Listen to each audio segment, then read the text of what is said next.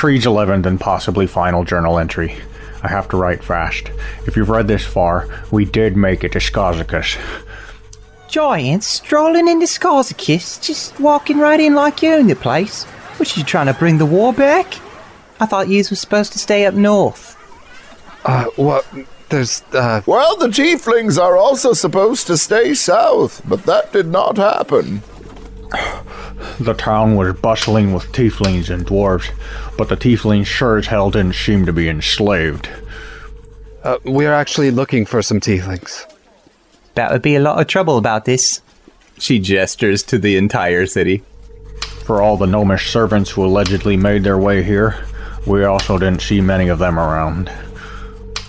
You continue down the spiral staircase. And when you come around the corner and you see the stone steps stop, and you come around and you see it's one of the pits that you saw before with the whale bones. It's the same setup. And there's these two tieflings that are standing there with a couple gnomes.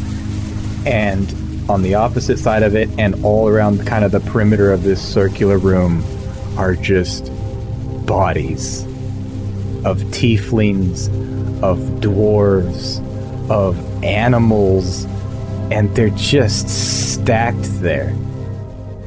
The bad news is, we learned that the city seemed to be preparing for war. Did you see anything interesting? No, just a lot of weapons and some cool bow and arrow things on these big rolly carts. Never seen anything like it, tell the truth. They're preparing for war, Sina. Did you get the chance to talk to anyone? Yeah, we asked about your metals, And the other one will say, they get regular shipments of, what do they call it? Adamantine? That's what it was. Yep. Mm-hmm. And then, things took a turn for the worse when a procession of tieflings, cyclops, and dwarves began making their way out of the castle and heading directly for us. You see in the background, from the entrance of the castle to the south, around the road from the perimeter of trees, there's a procession of some tieflings, some dwarves, and 4 cyclops. And they're all walking towards you. If there are no more entries following this one, you can assume I'm dead. Gods, but I hope there will be another entry after this. Time to Die Podcast Network presents The Giant's March. The road is long, but the world is small.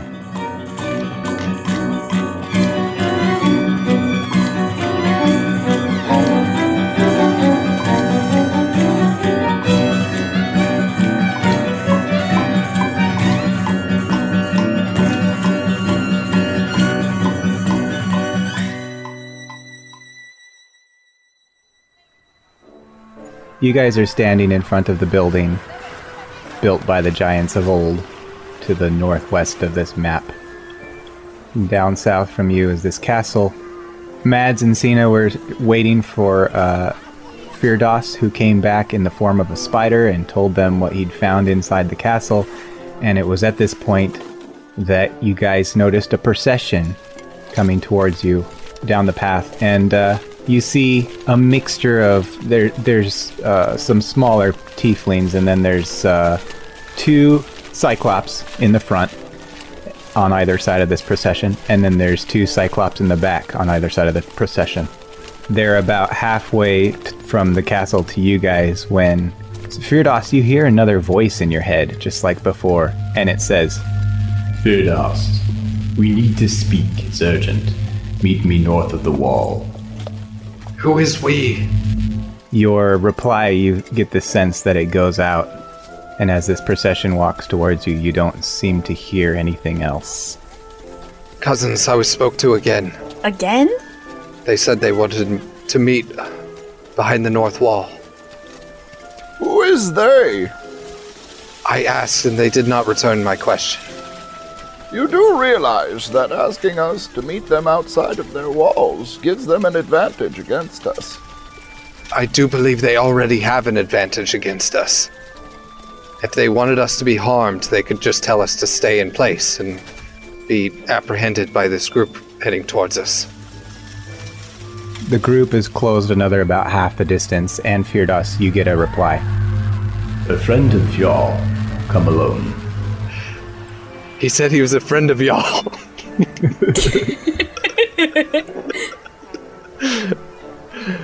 He said he was a friend of y'all, the god of mountains. I think we should go right now. We don't have a lot of options. Are the pocket gnomes still with us, or did they go off somewhere? They were with you. It depends on if you want to, like, pocket them. Yeah, I'll pocket the gnomes. I'll crawl onto Pocket J Gnome's shoulder as a spider there. Oh, how the turntables! The whole party starts heading north? I believe so. I guess. Yeah. You're going to hear one of the tieflings in the procession say, Leaving so soon? Yes, we found your city to be very inhospitable and dirty. I would not advise it.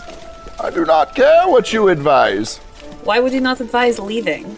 It seems, given how keen you are to talk to us, or not, as the case may be, you would enjoy us leaving.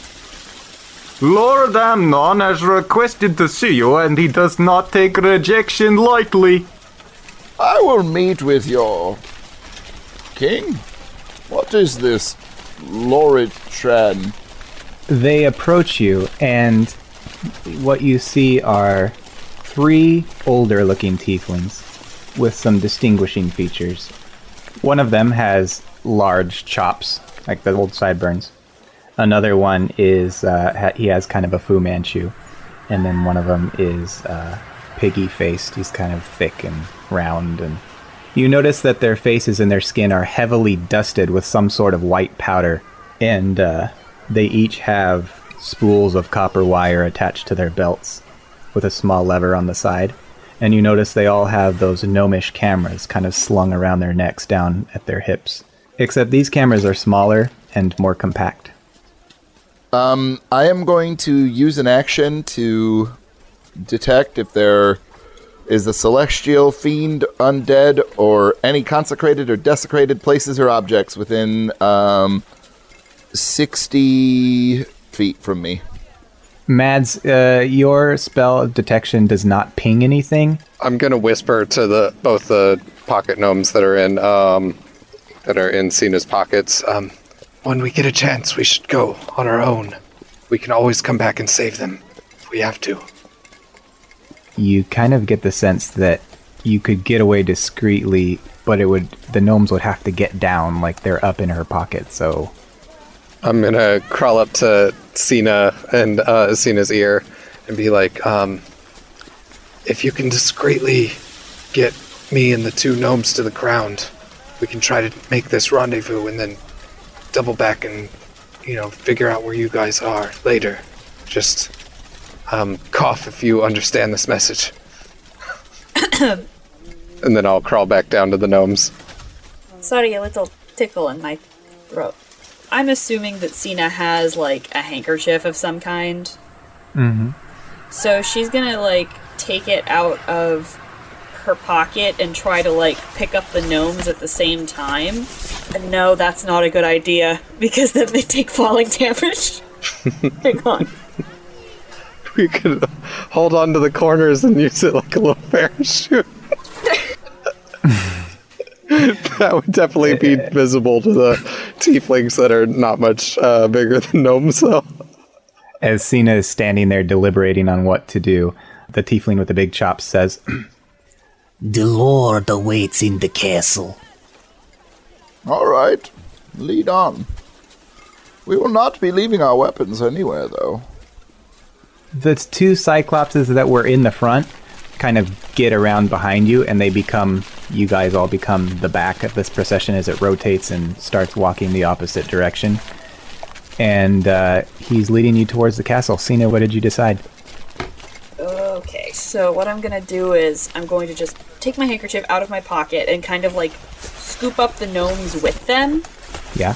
And cough into it, and as I cough, cast One of them flies out. Featherfall. Oh, can you cast it on both of them? Yes. Okay. Up to 5. And then I do like that fake out thing where I pretend to drop the handkerchief and they go down with it. It's like, oh no, I'm so clumsy. Please don't make me roll a performance check. Well, the only ones who are paying any attention to you right now are the Cyclopses, and they're not going to bat an eye because they're idiots. Nice. Alright. Cool. They also don't have great depth perception. You do see, as soon as those gnomes hit the ground, they quickly scurry out of the path so they don't get stomped on. I really hope that they remember they still have those sending stones. I assume that Firdos goes with them. Yeah, I was on Pocket J Gnome's shoulder. Okay. All right. This procession is heading down to the castle. Firdos, how do you want to proceed? We need to get to the other side of the north wall. Someone is waiting for me there. You guys begin walking to the north of the wall as the procession and Sina and Mads head south towards the castle. I think the castle party is going to get there first, and there's a few things you see along the way. Can you guys roll perception checks? Ooh. Good start to the evening. Bad start to the evening. What's a 10? I got an 18.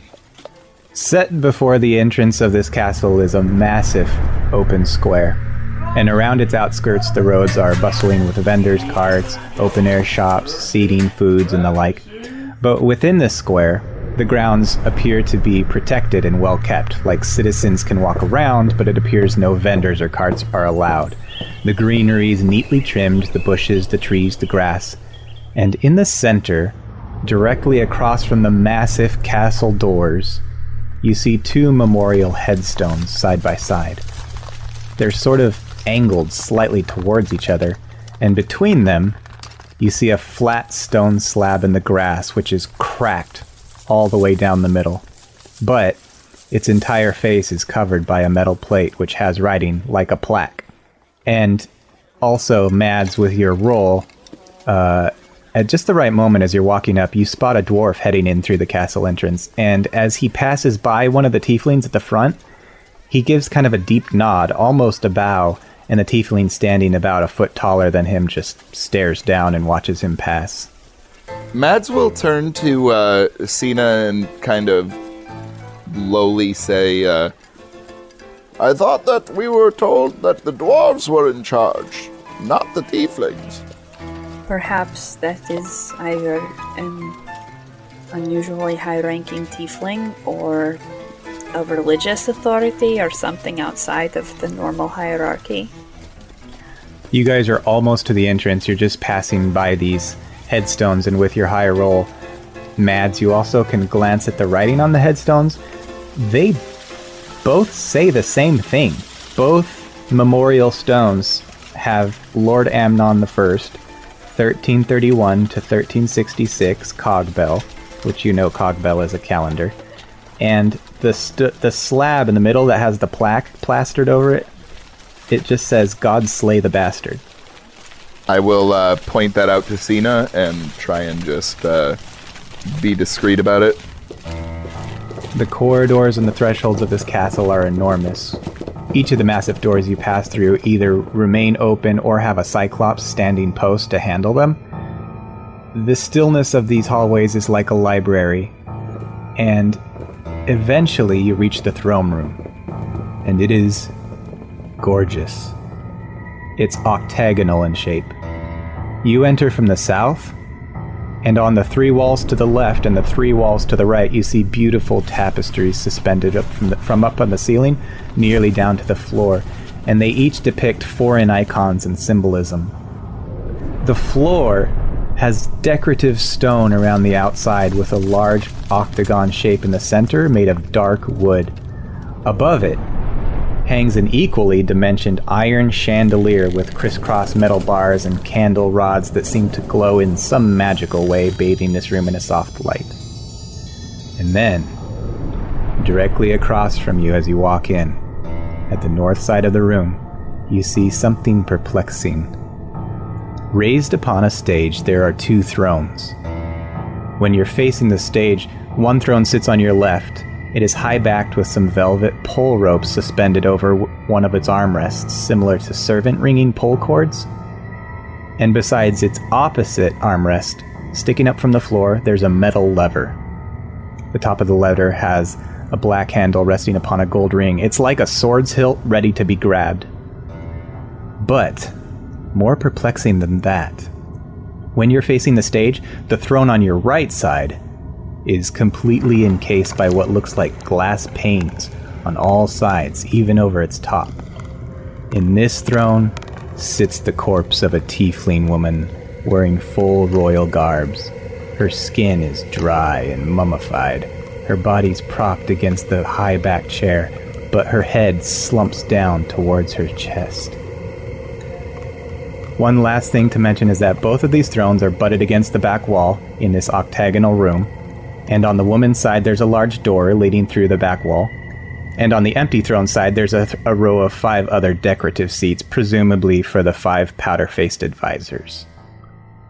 Mads will elbow Cena and he'll say, "One throne tells only truth, while the other only lies. Should you wish to pass and find my treasure from inside." And he'll kind of laugh to himself. Cena does that thing where she like kind of just laughs a little bit and then just like snaps to attention, just catching herself halfway. Does the body of the tiefling woman have like strings attached to it? Like, is it like looking like a marionette type thing? It's just sitting there, slumped in this throne. Pay no attention to the tiefling in the glass cage. Yeah.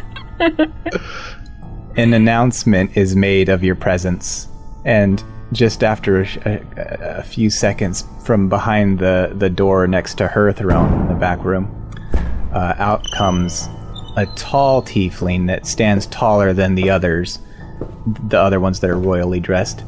He appears to be in his mid-30s, well-built with lavender skin and pure black eyes.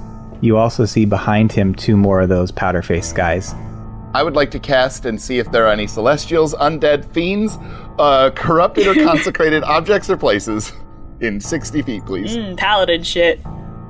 I would make sure that I am close enough to this dead tiefling in the chair before I cast it, so that it would definitely hit that tiefling. Like, that is a very important thing to Mads. It's just that we're dealing with giant-sized proportions in this castle, so give me a high or low.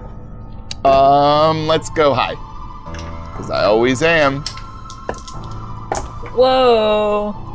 As you're near this lady's throne room, you start to detect the same sort of essence that you got from those horrible pits, except it's coming not from her. It's coming from the room they just walked out of behind the wall. The tallest one, who is obviously, based on his decor, he is the king, and he says, "Giants, I cannot say I am pleased to see you."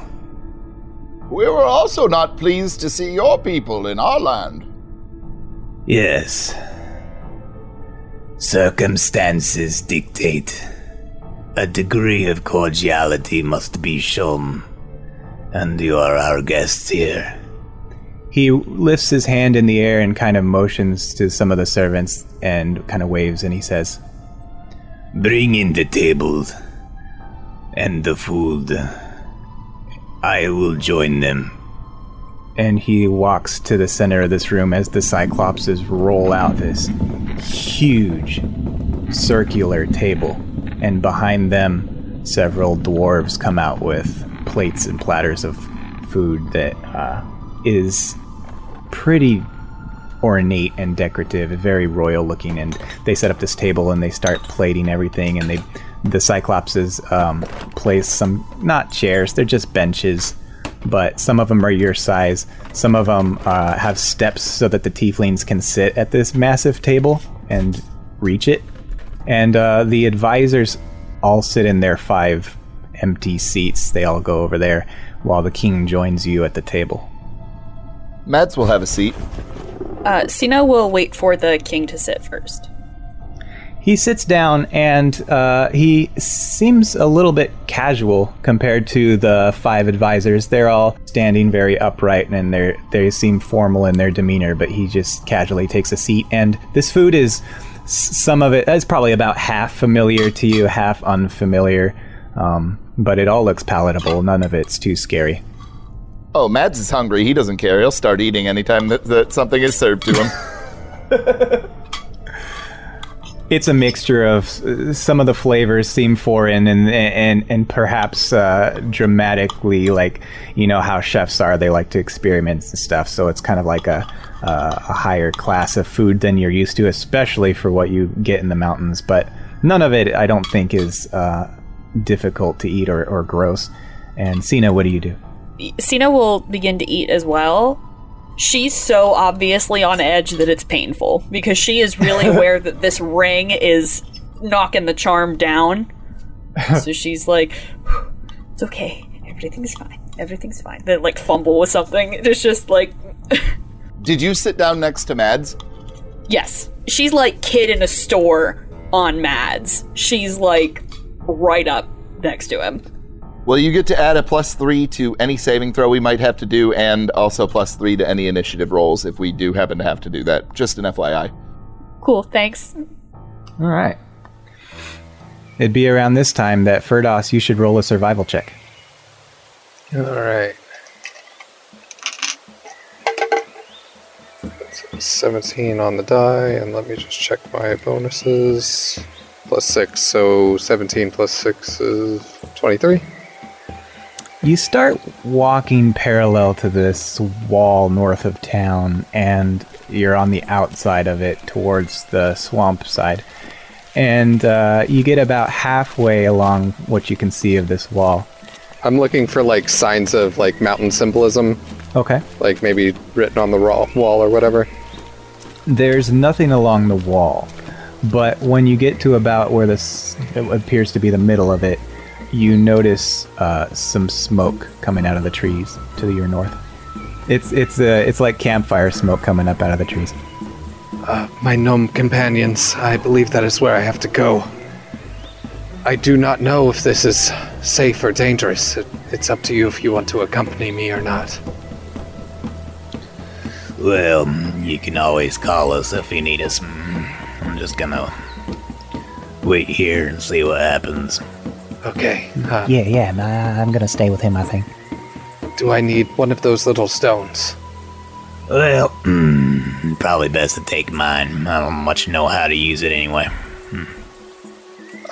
Okay, just a second, and I climb off of them and then like kind of shake around, and it turns me back into my big giant form. And then I like just kind of put my hand out towards him. Yeah, he places it in your massive palm. Thank you. It's like a pebble to you. If we should not meet again, thank you for accompanying us and being a good friend. Oh, don't talk like that. I'm sure you'll be just fine. All right, well, here's to seeing you soon. And I kind of like pantomime like a cheers motion, but for us it's just really awkward. So. But yeah, after a few moments of none of us knowing what to do after that, I start to like make my way towards the fire in the woods.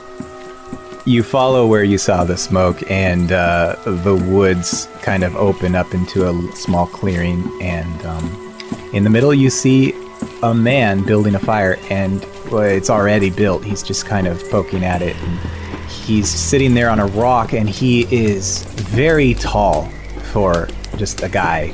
So it's a human?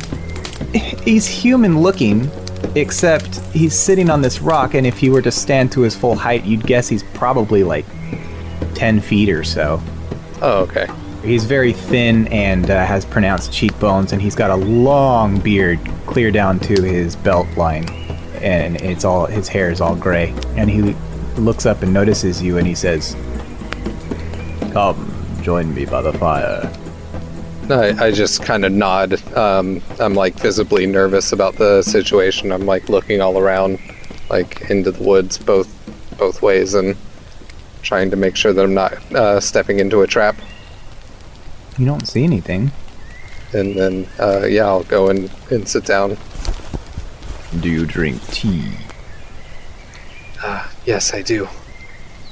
He picks up a large kettle from beside him, and it's got one of those wire handles, and he holds it over the fire, and then smoothly but suddenly, these two spikes of rock come up and touch their tips in the center, and the kettle wire rests on the two of them over the fire, and he says, I imagine you have a lot of questions. I did, and then upon seeing that, I have another as well. You may ask freely. Okay. Have you been the one making the stone pillars? Ones that have risen me up on a few occasions, but then also ones that have seemingly killed some folk. I have made pillars, yes. But I cannot say for certain I have made all the pillars you have seen. Okay, this may be a strange question. I have no better way to describe this place, but were you on the elevator mountain several weeks ago? he kind of squints his eyes at you and he says, Elevator Mountain. Well, you see, it all began, and I recite the story of, like, all that stuff, like, leading up to where, like, it disappeared and then grew back and all that kind of thing, and so that's why we call it the Elevator Mountain. By the time you're finished summarizing this story, the kettle has started to hiss, and he takes it off, and the two spikes of rock that came out just recede back into the ground, and then he pours some into a cup for you and a cup for him, and he stares at the steam and then says, I am familiar with some of which you speak. Like, as I'm, like, conversing with him, I'd like to smell the tea before I drink any of it. Can I tell what's in it? Earl Grey. Hot. Oh, okay. I see you're a man of culture as well. I have been around a great while, Firdaus. I've seen your ancestors in the Great War. I watched as you all moved north, but north is a great distance from here. I cannot always see as far as you have gone.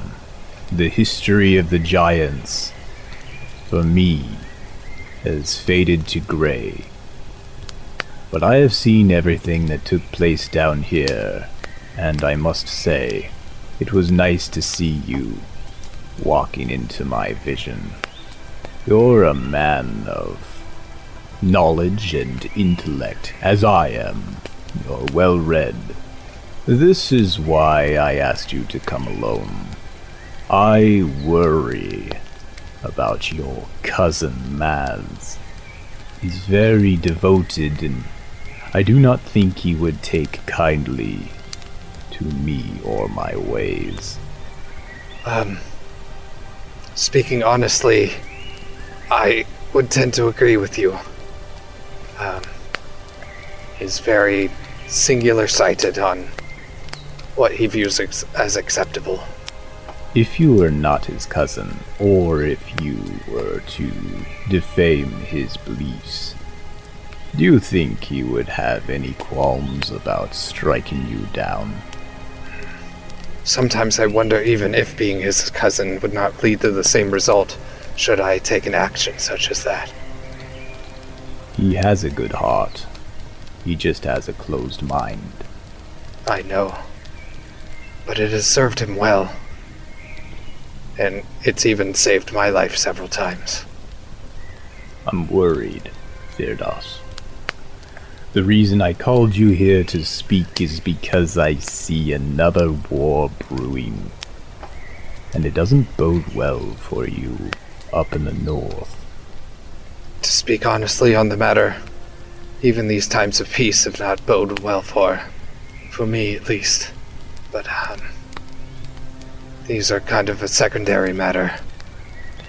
This war, do you see it as any way avoidable? No. A secondary question.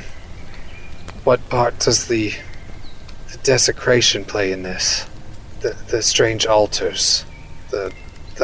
I don't even know how to describe the only word that can quite come to mind is is like a disorder that comes from these.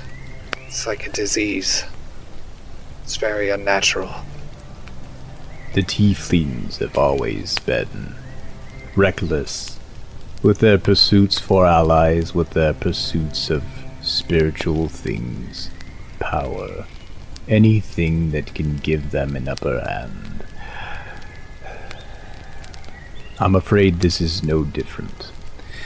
The destruction that you wrought upon their entire kingdom, the selling to the dwarves, they grew desperate and they turned to forces that are not natural. Tell me, if this war truly is inevitable, how are you all faring up north? Have you re-established your cities, your government, your armies? Are you prepared for this fight? Perhaps I'm not the one to ask. And I would say that my cousin Mads fits in that category as well. We both are not very integrated into the greater society up there. Sina, however, might be able to tell you what you wish to know. Very well. I'm afraid right now they were being walked into being held hostage in the castle. If you could find out from your cousin Sina and report back to me, I could possibly help you before the war overtakes you and your people. Pardon me for being so rude all this time. I never caught your name. Perhaps someday I will share my name with you. For now, just consider me a messenger of Fjall. Okay.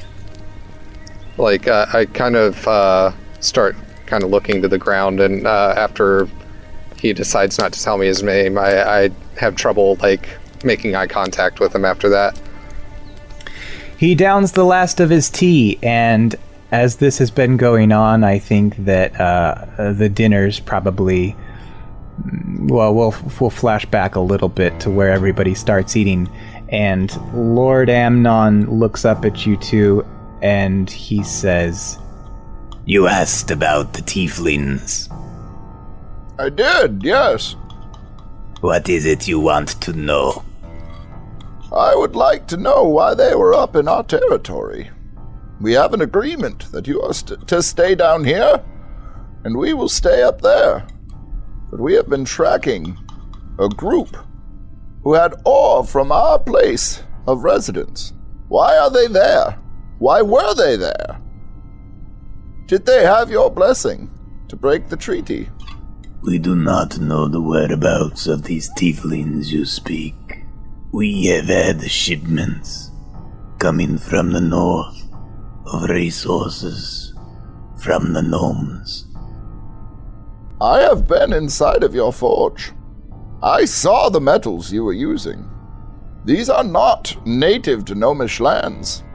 They are native to giant lands. Where the gnomes acquire the metals, we do not care. Tell me about the corpse up there on the throne. He turns and looks at her, and then he turns back and looks down at his drink, and he swirls it a little bit, and he says, This is the High Queen, my mother. Would you say that she is your mummy, then? Oh my god! Mads will laugh. He's just staring at you with his pure black eyes, and then he takes a drink and he says, Times, they change. He gestures over to his 5 advisors sitting in their seats with their powdered faces, and he says, Look at them. They are old. They would have me kill you. Right here.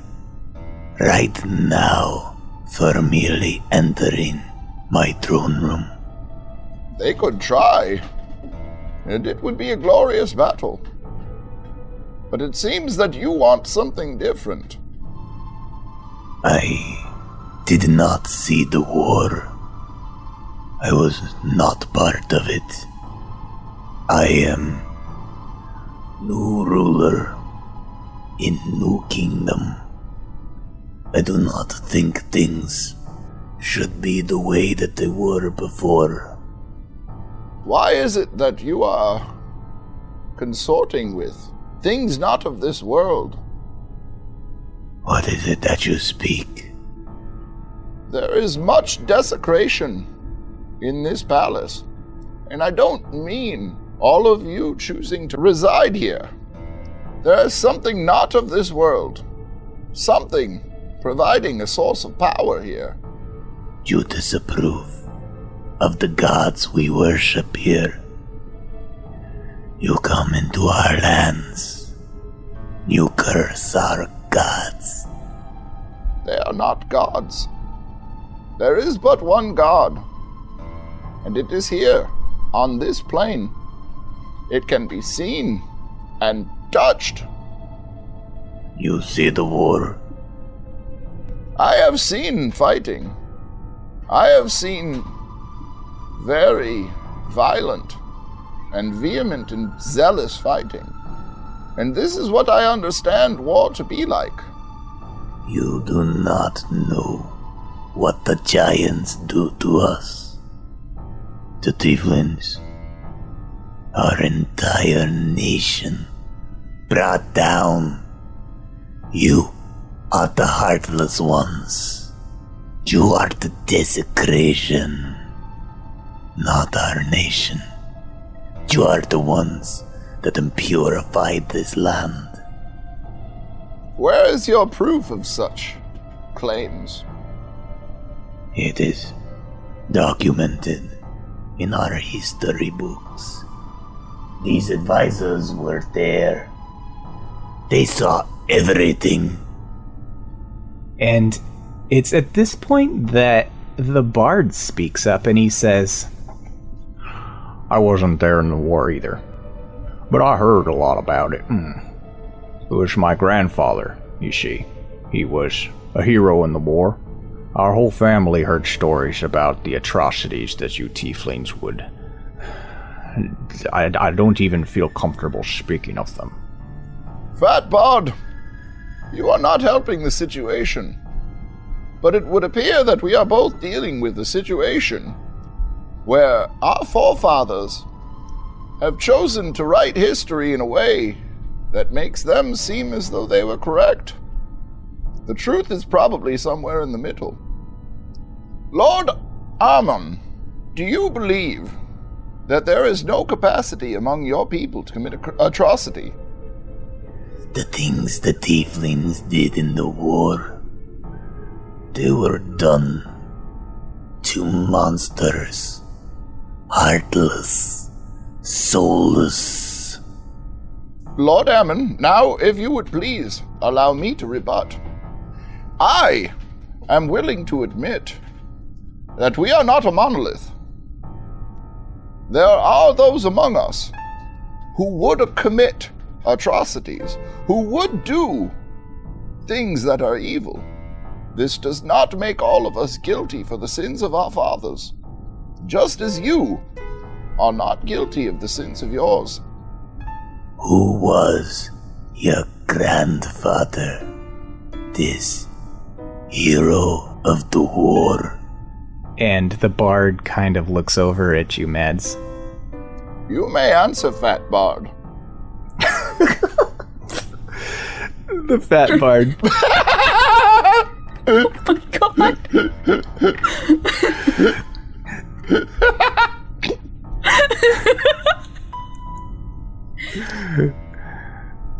The Lord is sitting there with his drink sitting on the table with his fingers clutched around it, and he's just waiting for an answer from Creed. And Creed finally speaks up and says, My grandfather was named Fabian Sadowski. He just kind of looks down at his drink and swirls it a couple of times, and he says, Fabian Sadowski. Yes, I know this name. He looks over at his advisors and they nod, and in an instant, the Lord of the Tieflings explodes into a puff of smoke. And he appears in his throne and pulls one of the pull cords, and the dark wooden octagonal floor below you plummets. Reaction, feather fall on all of us. Okay. Yeah, I think you're probably all sitting on the same side of the table. I think you can cover everybody. Okay, so Cena just reaches into one of her bags and pulls out a tiny handful of feathers and just throws it into the middle of us and casts it. I will cast Moonbeam at the Tiefling. On the way down. Oh my god. Fuck yeah, I will. So it's a con save. Yes, it is. 21. That will save. So he will take, so it's 14, so 7 points of the radiant damage. Cena casts an instant reaction of feather fall upon the party, and Mads immediately wreaks havoc with his moonbeam that you just kind of see it activating as you lose vision below this pit. And there's a terrific crash as the table, the floor, the food, the plates, everything smashes below you as you float to the floor of this long cylindrical tunnel. It's just a big hole in the floor. And then there's a tremendous clang, and you hear a horrifying scream. And then as you hit the floor with your soft feather landing, there's something that hits the floor below you at the side of this thing, and you guys are kind of speckled in a mist of blood. And when you look up, you see the silhouette of this giant iron chandelier has come down and covered the entirety of this hole like a manhole cover. There's just sort of a waterfall of blood leaking down from where one of the servants was cleaved in half. Mads is immediately going to pull his climbing kit out of his backpack, and he's going to start trying to fucking climb up this motherfucker. You would estimate it's probably about 100 feet in depth, and yeah, you guys are standing amongst the debris of this just shattered, splintered wood mess, tin plates and everything. You can try to give me an athletics check. Do I think that if I cast Message, which is 120 feet, as a cantrip, can I reach the Tiefling Lord? 120 feet? Probably not. I got a 26, by the way, Brian. Okay. Mads, with the use of your pitons and your climbing gear, you're able to scale up this wall just like you would in the on an ice mountain and stuff. It's difficult to get it into stone, but you are very strong. Yeah, I want to make my way up to the top and start murdering things if I can. You can reach this grate, but it's this big iron chandelier that covered the hole like a manhole cover, and so you're gonna reach it, and it's like a prison door. So you'll have to probably do something. I don't know what. Okay, so I am going to take I'm going to take my battle axe and not my glaive because I like it more, and I'm going to use the iron handle of the battle axe to try and, lever with myself, you know what I mean? Try and lever this motherfucker open if I can possibly fit the not axey end into, a space on this cover. You're using it like a pry bar? Yes, sir. Okay. This is definitely strength. Okay. Athletics. Coolio. That is a 14 plus 10 is 24. You manage to wedge your axe in here, and you're able to heave it just a fraction of an inch, and then the stone breaks out from your piton, and you fall, and you're just hanging onto your axe at this point instead of the piton. I would like to try and grab onto this this chandelier and start trying to use my weight to like try and swing my body and then like try and keep pulling down on it. You're like monkey barsing it? Basically, yeah. Okay, give me another athletics. All right. Also roll a perception while you're at it. So 11 plus 10 is 21 for the athletics. And then 12 for my perception.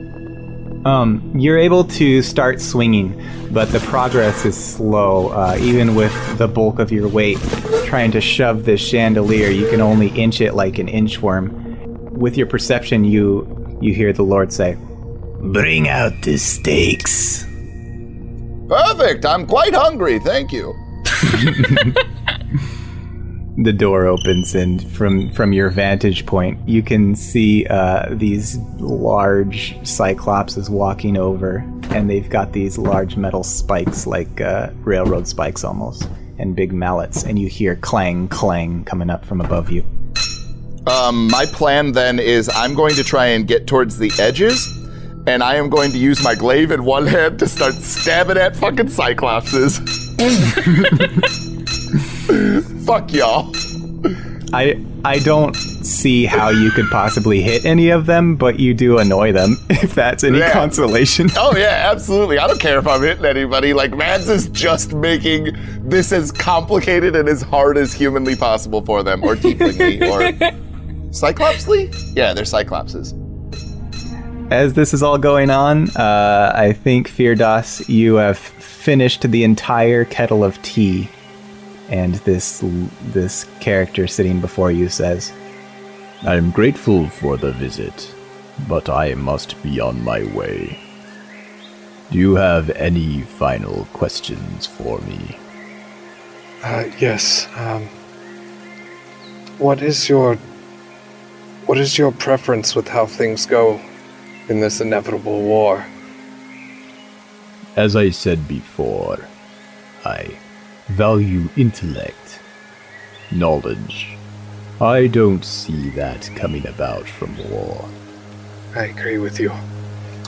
Would that I could bring peace to the land, I would prefer it. That is how nations further their progress, and that benefits me as well. Should I need to contact you again, how shall I do it? It is best if I contact you. I will be in touch.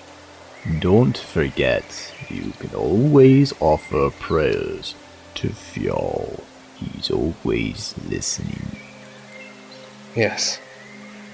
Yes, he is. I will check in with you once you've spoken to your cousin Sina about the state of things up north. But I don't advise you to be hasty returning to the castle. Why is that? Things are not going well. If things are not going well, then honestly, I must be hasty. I must take my leave right now. Thank you for your hospitality. Until we meet again. and with that, you see his figure kind of fade into nothingness before you, and the tea kettle as well. Oh, okay. Yeah, I was gonna place the teacup I was drinking up like back on the ground next to me, but it disappears out of my hand as I do it. And I kind of, shrug, and I quickly get up and I kind of point myself towards town. And I am going to cast polymorph on myself and morph into a giant elk. It's classified as a, there we go, huge beast. So it's pretty big. Are you kind of getting close towards the size of one of the Cyclops? Yeah, it would probably be maybe even a little bit bigger. Like when you consider the length of them. Gotcha. Because they stand up tall, but they're still like, the size of an elk, the shape of an elk too, so they're kind of long too. I'm going to get to full stride. I don't know if elk exactly gallop or whatever, but that sort of majestic prancy thing that they do when they're going very fast, and I'm going to try to get there as fast as I can. Do you take the same path that you first entered the city from the northwest? Just going in that main road? Yeah, I'm going to choose whatever I would consider to be the quickest. And how tall did you say that the walls were?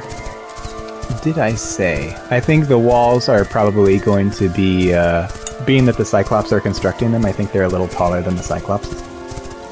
Okay, so about 20, 25 feet?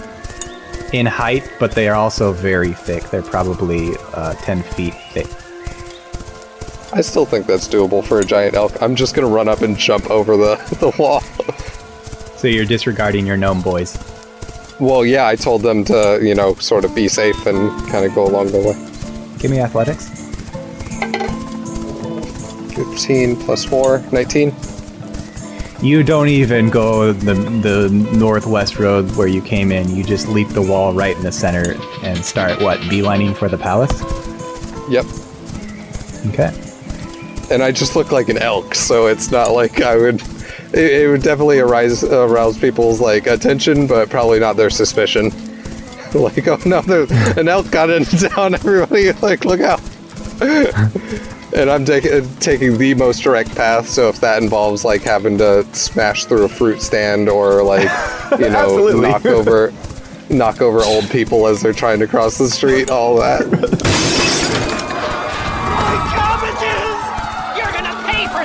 I think everybody's gonna hate this, but I totally look like the thing with the space horses from The Last Jedi when they're riding through the town. I hate you so much. We're gonna flash to Mads real quick. You would like to eat the rat, you said in the chat?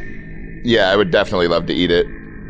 When you eat this rat, are you still monkey barring? Or oh, fuck yeah. Okay. So you're able to pull this out with one hand and just kind of probably eat. Do you eat it with the wrapping still on it? Oh, fuck yeah. Into a Slim Jim. Oh, yeah. Like I've mentioned, it's only about the size of a field mouse compared to a normal human is the size of this rat compared to you, maybe even a little smaller, so you have no problem just gulping it down. And as you're hanging there, and you feel this thing go down your esophagus, and the amount of time you assume it reaches your stomach, there's suddenly a huge pulse of energy, and you even feel it, Sina. It's like a breeze hitting you in the face all of a sudden, but it's strong enough that you almost stagger a little bit. And then, stillness. How long are you going to be hanging on these monkey bars? Are you just watching them pound these steaks, or are you still trying to fuck with them? Oh, I'm still definitely trying to fuck with them. As a matter of fact, if I was able to get my battle axe back out, I'm going to swing the battle axe at the stone where they're trying to pound in these steaks, just to make it as hard as possible. Okay.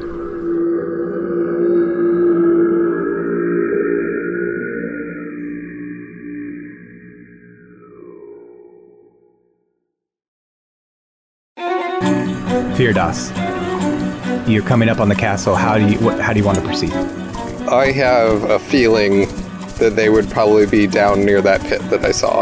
Okay. And so I'm going to go back in the way that I went in there before, and I am just going to crash through whatever door I have to get down there.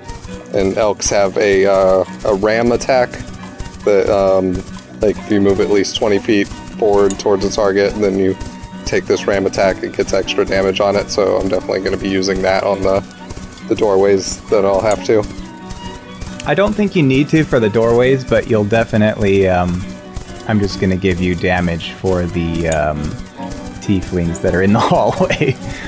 I'll let you auto hit them though, because they are not expecting this. Alright. So, 19 damage to the first one.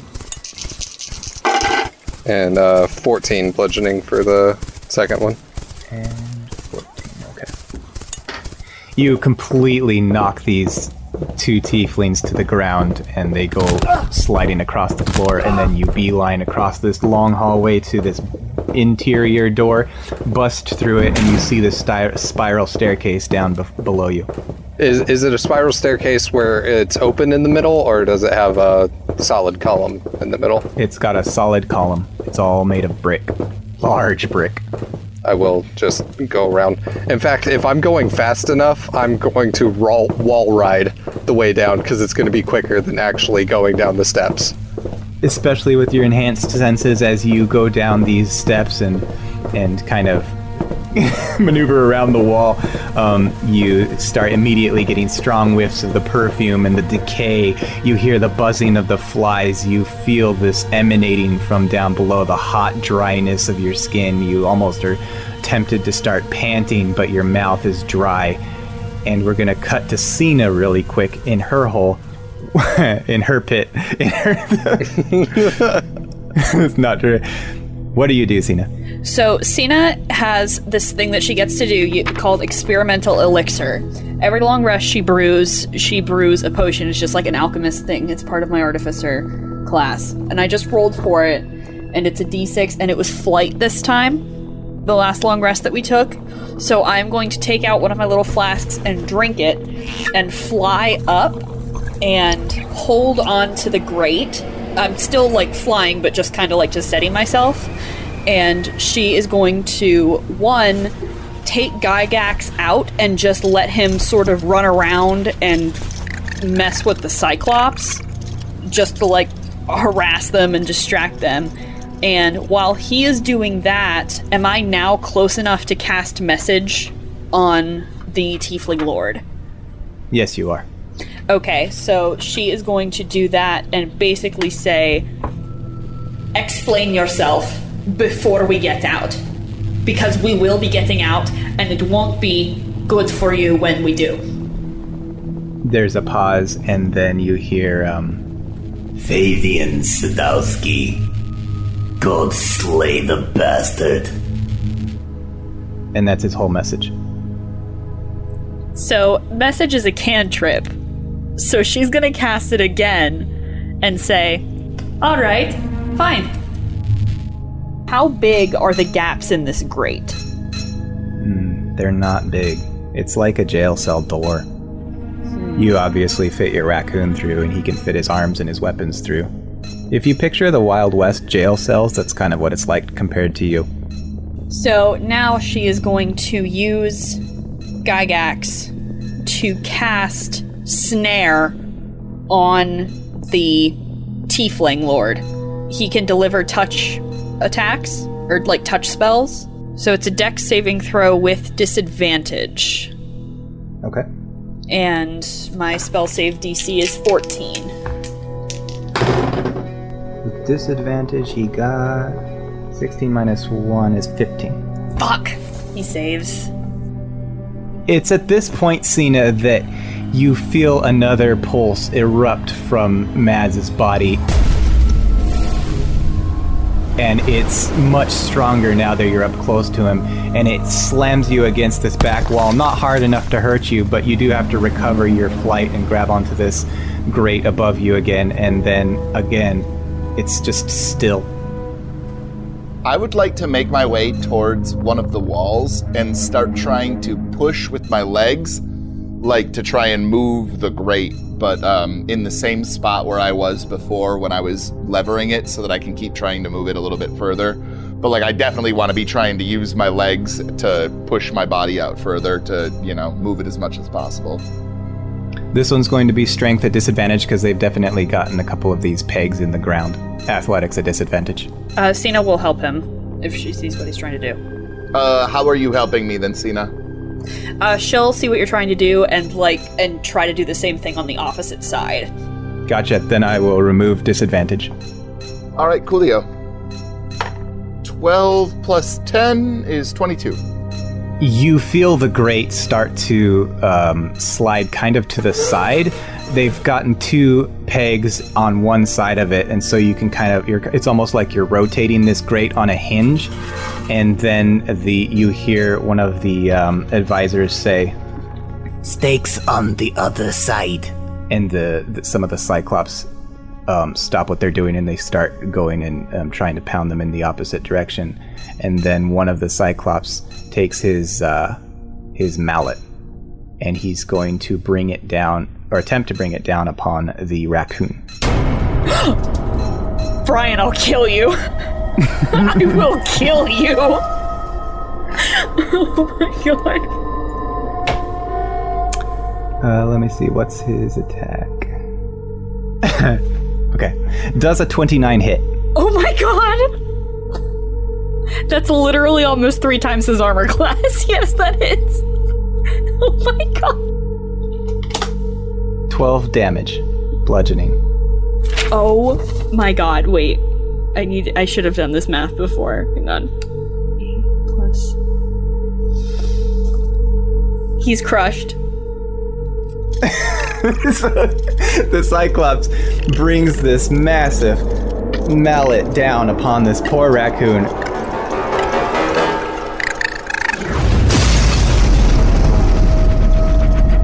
Whose nuts and bolts and plates just scatter across this octagonal room in all directions. Sina screams. As soon as she hears that, she screams. It is not advantageous for you to struggle at this point. There is no way that we are going to stop. Just know that if I get out, I am going to use your paste to butter my bread. Provided you have any strength left after exerting it all on this futile attempt. Oh, there will be plenty. Don't you worry, friend. Perhaps you would like... And Mads will cast another moonbeam on him. So this is the... this was the Fu Manchu advisor speaking, so you're going to do that to him? No, I'm going to do it to their king again. Okay. 16 plus... dirty 20. Oh yeah, that'll save. He, especially since you've already done this to him once, he's able to sidestep this big ray that comes down. He'll still take 5 damage, though. Yeah, you can see some of his lavender skin looks a bit singed, and he kind of shakes his hand off and he says, This has been entertaining, but I have things to attend to. You are what I would call a coward. Face me in one-on-one combat, you giant coward. I warned you what would happen when we get out. It's gonna be so much worse now. He begins walking out of the room, and some of the advisors follow, and I'm gonna jump to Firdas. What are you doing down in this horrible pit? This thing is emanating with dark energy, and you see the corpses of gnomes and dwarves and tieflings alike all lining these walls, stacked up in piles around this little cylindrical flooring of the bottom of this staircase. So I look around. It's not where Sina and Mads are? You don't see any sign of them. But I do see that thing that I know is bad. And, I'm going to, like, as soon as I burst, into this chamber and stuff, and I quickly look around, I'm going to do that elk thing where they have that kind of, like, high-pitched, like, whistle, like, sound that they make, and then I'm going to snort really loud, and, I'm going to run up to it and, rear up and hit it with my hooves and try to break that, that thing. Talking about those whalebone things? Yeah, the altar thing. So 15 bludgeoning damage. You slam into one of these bones, and you hear a tremendous crack as it sort of splinters from its middle and tilts to one side under the weight of you. And then there's a huge pulse that knocks you backwards. And you notice that some of these corpses around the room start to wiggle slightly, like a cup that's being jittered by tremors, and then they start to slide across the floor towards this portal. What do you do? It opened up a portal now? This whole thing has been emanating dark energy as you've been down here. Yeah, I'm then going to shake my head, and I'm going to drop polymorph. and then I'm going to cast Moonbeam on it and take a cue out of Mad's book there, because that is going to do radiant damage to this thing. Yep, And go for hopefully that will do better. it. Also roll me a d6. Alright. So that's a 4? For the d6? Yep. Okay. And this is a con check? Yep, it's a con check. Con save. My DC is 14. Okay. It's going to be 28 to save as these bodies get sucked up into a mass inside this emanating energy, and they start to tear, and you hear their dry carcasses as they reform, then the bones connect, and then this monstrous humanoid form, just about as tall as you are, with 4 arms, gets blasted by your moonbeam, and it saved. So it's going to take half damage. What's that? Yep, 7 damage, 7 radiant. Where's the HP? Oh, there. And as long as it stays in that 5-foot radius cylinder, then it's going to continue taking that damage.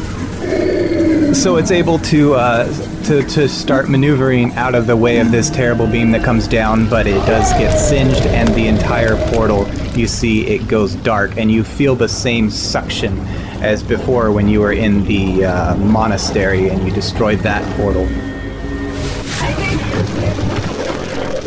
It like sucks you towards it like a vortex just for a moment, and then this horrible, ghoulish looking fiend stares at you, and he raises 4 of his arms. We're gonna flash to Mads. You're casting an alarm spell. What does that do?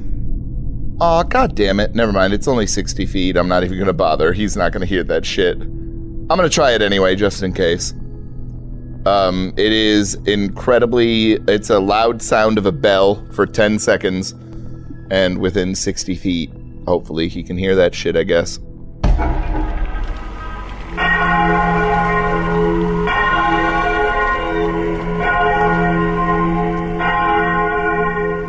You notice that the Cyclopses cover their ears. They kind of stop what they're doing.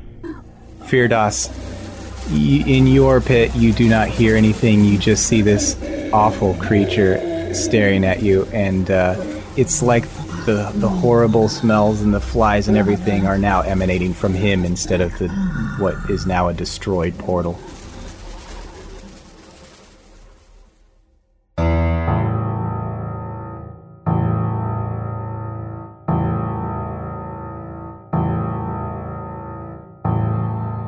The Giants March is a production by the Time to Die Podcast Network. It's one of our many different stories. If you'd like to find out more, visit timetodiерpg.com. If you're enjoying the show, we would be ever so grateful for a review on your favorite podcatcher, or a shout out on social media. Post about us on Reddit or Twitter, share us with a friend, whatever you can do to let people know that we exist and that you think our shows are worth a listen.